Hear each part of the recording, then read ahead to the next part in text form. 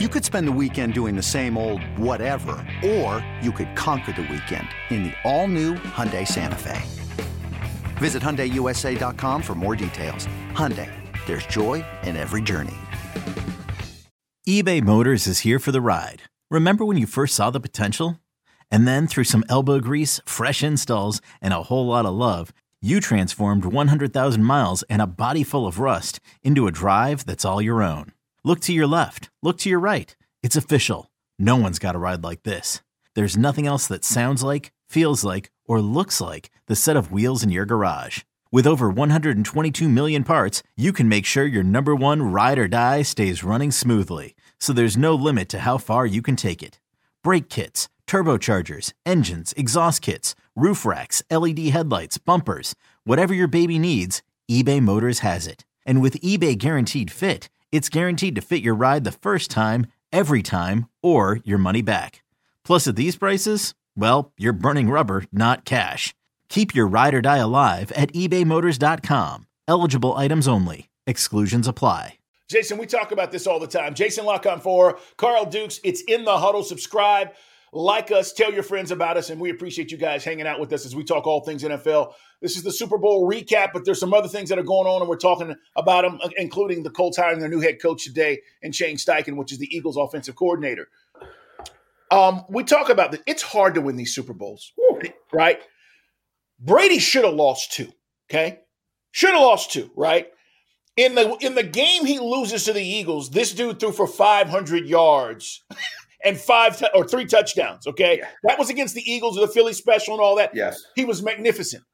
The point is, it's so hard to win these Super Bowls. And when Mahomes was asked about, is this a dynasty? And he said, we're not done yet. And in the back of my head, I'm thinking about Brady, if the Seahawks run the ball, that's an L. If the Falcons kick a field goal and just run 3 damn running plays, that's an L. Because the clock there was not enough time to do all the stuff. And you think about it from that standpoint, and Jason, it makes me wonder, you still have Joe Burrow to deal with. You still got Trevor Lawrence coming. Yeah. You still got, Russell Wilson just got Sean Payton.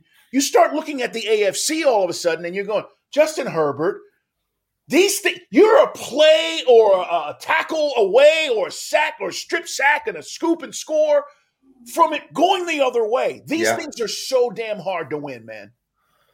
Oh, I mean, the margins are so slim. Like you're mentioning all those plays. If David Tyree doesn't do this, he has another one. Like the pendulum goes both ways. And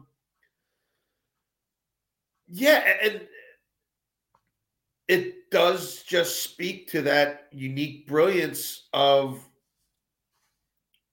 Mahomes and Reed and their grace under pressure, and they're like 2 dudes sharing one brain. It's pretty phenomenal. And look, they've lost one; they'll probably lose another one. You know what I mean? I think they've got multiple appearances left in them. We'll see how they go. I think they've got another Lombardi Trophy left in them, and I think they've got, a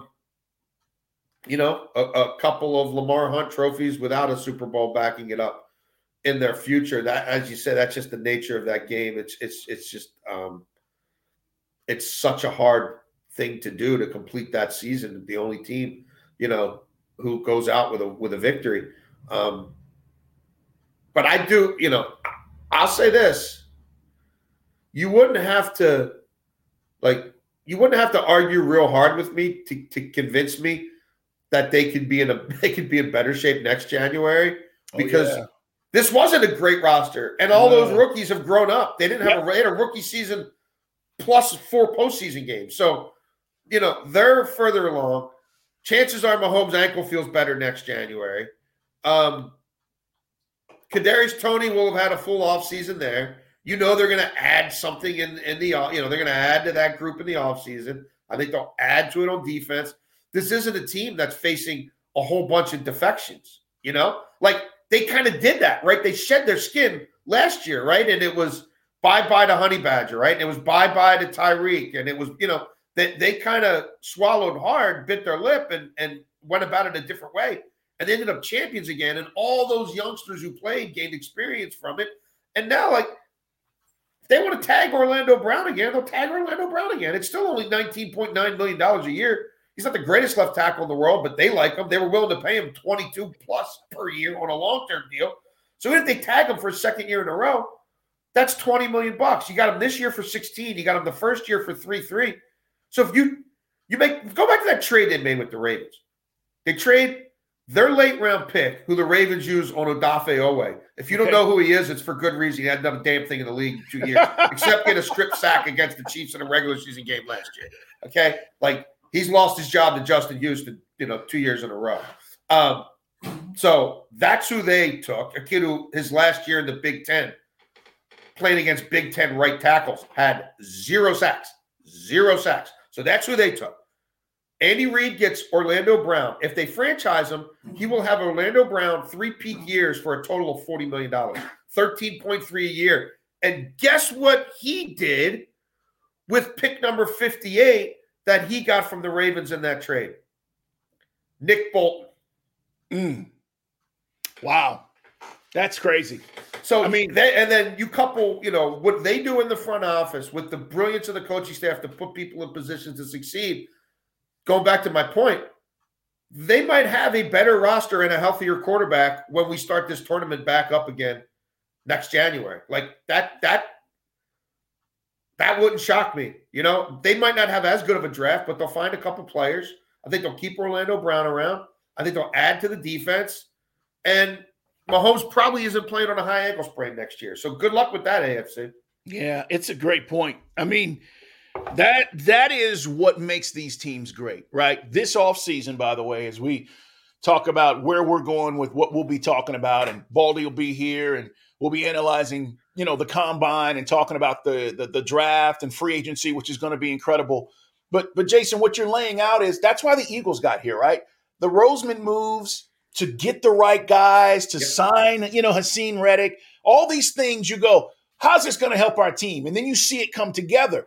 What you're talking about with Andy Reid and company, with the Chiefs and their front office, they have been brilliant at this as well. But I'm with you. This episode is brought to you by Progressive Insurance. Whether you love true crime or comedy, celebrity interviews or news, you call the shots on what's in your podcast queue. And guess what? Now you can call them on your auto insurance too with the Name Your Price tool from Progressive. It works just the way it sounds. You tell Progressive how much you want to pay for car insurance, and they'll show you coverage options that fit your budget. Get your quote today at Progressive.com to join the over 28 million drivers who trust Progressive. Progressive Casualty Insurance Company and Affiliates. Price and coverage match limited by state law. You ready? Showtime. On May 3rd, summer starts with The Fall Guy. Let's do it later. Let's drink a spicy margarita. Make some bad decisions. Yes! Audiences are falling in love with the most entertaining film of the year. Fall Guy. Fall Guy? Fall guy. That's what the poster said. See Ryan Gosling and Emily Blunt in the movie critics say exists to make you happy. Trying to make it out? Nope. Because I don't either. It's not what I'm into right now. What are you into? Talking. Yeah. The Fall Guy. Only in theaters May 3rd. Rated PG-13. They can get better than what we saw just win the Super Bowl. And that alone should be scary to teams around the league, because you go, all right, the quarterback, we know about that dude. But how much better are they going to get in these other places, and how much more of these young guys going to elevate? I think it was 9 guys out of this rookie class that have contributed, and the 4 in the secondary, right? McDuffie, Williams, Watson, and Brian Cook. All rookies. I mean, you're talking about a first-round corner, 4th or 7th rounder. This is crazy when you say, all right, all those rookies played. We just won a Super Bowl. You really did contain A.J. Brown and Devontae Smith. Smith's catch, we didn't even talk about that because they ruled that out of bounds. But my point, Jason, is these rookies, man, they stepped up, and they are going to be better next year. Well, and even go back to one of those rookies, Pacheco, again. Yes. They didn't really unleash him till week 10. So you now got an Andy Reid who everybody always said, well, man, he's not balanced enough. He's not balanced. If he would just run the football. Well, we just saw a Super Bowl where part of it was because the quarterback was banged up. Was it 27 passes, 26 runs? Yep. He can't be any more balanced. So, like, and then imagine if they do get better on the outside. Like, if they do go get, or maybe it's from within. Sky Moore becomes who they think he can be. Like, it stands to reason Mahomes could have better weapons around him next January, plus be healthier. And now you've got these various ways that they can win. And there could be weeks where they run the ball 30 times just because they want to take the load off Mahomes' back, or you know what I mean? Their version of load management. You know what I mean? Where we're playing the Texans this week. We don't want Patty to have to throw it 50 times and risk getting hurt in this one. We're gonna play a whole bunch of 12 and 13 and get heavy, and we're gonna run with Pacheco, and we're gonna run with McKinnon, and we'll run with Edwards-Helaire if he's still around or whatever. I mean, I think this is another little feather in the cap. Like, okay, we can do this a bunch of different ways now. All right, before we get out of here, just want to let you guys know some of the things we'll be talking about, and I do want to ask you about the latest with Lamar. But just to look ahead, guys, Derek Carr, okay, is going to be somewhere new. The Raiders are going to release him. He's going to get a chance to pick his team. The team that ends up signing him will get a compensatory pick, but they don't have to trade picks to get him. The Lamar situation is looming. Now, the franchise tag date is still ahead of us, but the fact of the matter is they hadn't got anything done up to this point. I think a lot of people feel like they're not going to. And, Jason, it is one of the biggest stories we're going to talk about in the offseason. Oh, yeah. Because there's still a chance he could be traded. There's still a chance he may. There's a message. I mean, we've been talking about it for a long time. Like, it's more likely than not that he's not the Ravens quarterback next season. All right. So what's the franchise? The window to begin putting tags on players is a week away. So it starts next Tuesday. It goes to March 7th. If they don't have a deal done by March 7th, and I don't think there's much of a chance in hell that they're going to get a deal done by March 7th. And that's not just because there's UFOs flying above Canadian and American airspace. Wow. And everybody's worried about halftime shows. I'm thinking the halftime show might be the Martians coming down, sucking our brains out of our heads. Like, we're worried if people really leave Rihanna alone. We got bigger fish to fry.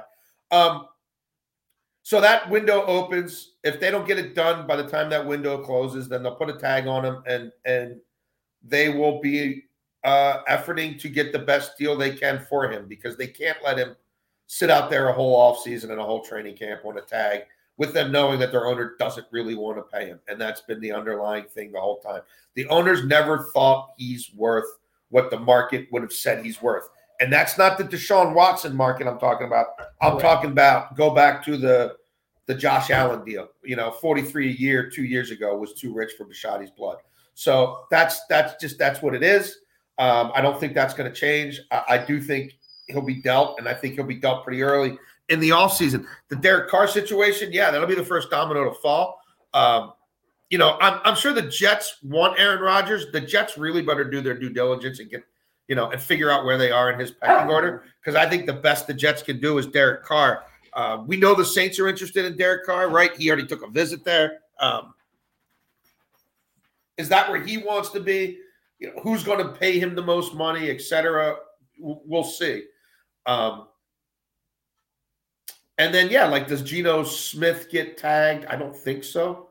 I think they'll just get a deal done. Daniel Jones, I do believe, will get tagged. I mean, we've got Garoppolo out there. He's getting healthier. So there'll be a lot going on sooner rather than later. And as we know, the league year doesn't start till the middle of March. But these handshake deals start getting done at the end of February and the beginning of March at the Combine. And we will know where a lot of the big free agents are going, and we'll certainly know these myriad trades that are going to be pulled off probably well before the league year starts. The quarterback stuff is always front and center because it changes your franchise. And if Lamar ends up somewhere where it's a halfway decent team, okay, it changes your franchise. I mean, I don't think they trade Lamar with him, going to a team that's in the bottom cellar. I do think that if that happens, he changes the team. We've talked about the Falcons on this show and what that means for a team like that in a city like Atlanta. I don't know what's going to happen, but I'm excited to see how this shakes out. And the other thing is, we got put him anywhere in the NFC. Put him anywhere in the NFC. You tell me right now who the three best quarterbacks in the NFC are right now. Game changer. You're absolutely right. You're absolutely right. Listen, Brady's gone, right? All of a sudden. Rodgers, even if he stays, is washed. I mean, and I think he's going to the Raiders, but you know what I mean? Is Brock Purdy a top 5 quarterback in the NFC? By process of elimination right now, he may be who's any good? Yeah, and the only guy Dak's up there because there's nobody else. But I mean, are people worried about Dak Prescott now with Mike McCarthy calling the play? You know what I mean? I'm going to give you Jalen Hurts, and everybody else, Jared Carr's functional. He's highly functional in that system. But Jared Goff. But it's Jared Goff. I'm not scared of Jared Goff. I like what they're doing there. They'll probably keep him around. But you could argue that either Jared Goff or Geno is the second or third best quarterback under contract in the NFC right now. And that's why he's a game changer. Wherever he ends up. Cousins has to be in that list. I agree. Cousins would have to be in that top 5. You would go Dak, Cousins, or Cousins, Dak, however you want to. The third guy, right, to your point, is probably Geno. Probably. Or Goff, okay, but to your point, you throw Lamar in there and he's better than those other 3 guys. Yeah, I mean, it's Lamar and Hurts and everybody else in the NFC if he ends up in Atlanta or Carolina or wherever. All right, that's something we'll be watching. And the other thing, the Cowboys have a lot of decisions to make. We're just talking about, guys, it's going to be an incredible offseason. And we're going to be here for all of it. And we're going to be talking about all of it. And we're going to be bringing you inside information and all the things we know about some of the deals that are being made and that will happen. So that's what we have to look forward to. This is about to get really interesting. And the NFL is always fun in the offseason. I say this, Jason. This is where your team either gets good or bad. Okay? Yeah. It's not when September rolls around and we're all like, yeah! Right. And we got a full slate of games on Sunday and we're happy again. This is where your team gets good or bad. And this is why it's going to be important to see how it all shakes out in the offseason.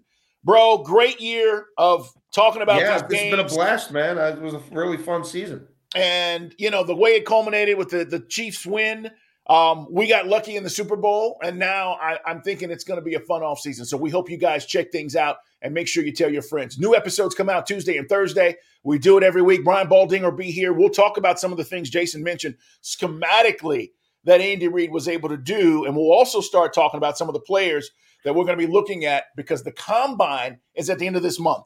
And we need to start focusing on some of those guys and players we're going to be talking about. So Baldy will be here Thursday, guys, so make sure you're here on In the Huddle. Jason, man, have a great day. Good stuff. We'll talk to you next week. Sounds good, buddy. Have a great week. Everybody else, thanks for being here. Take care.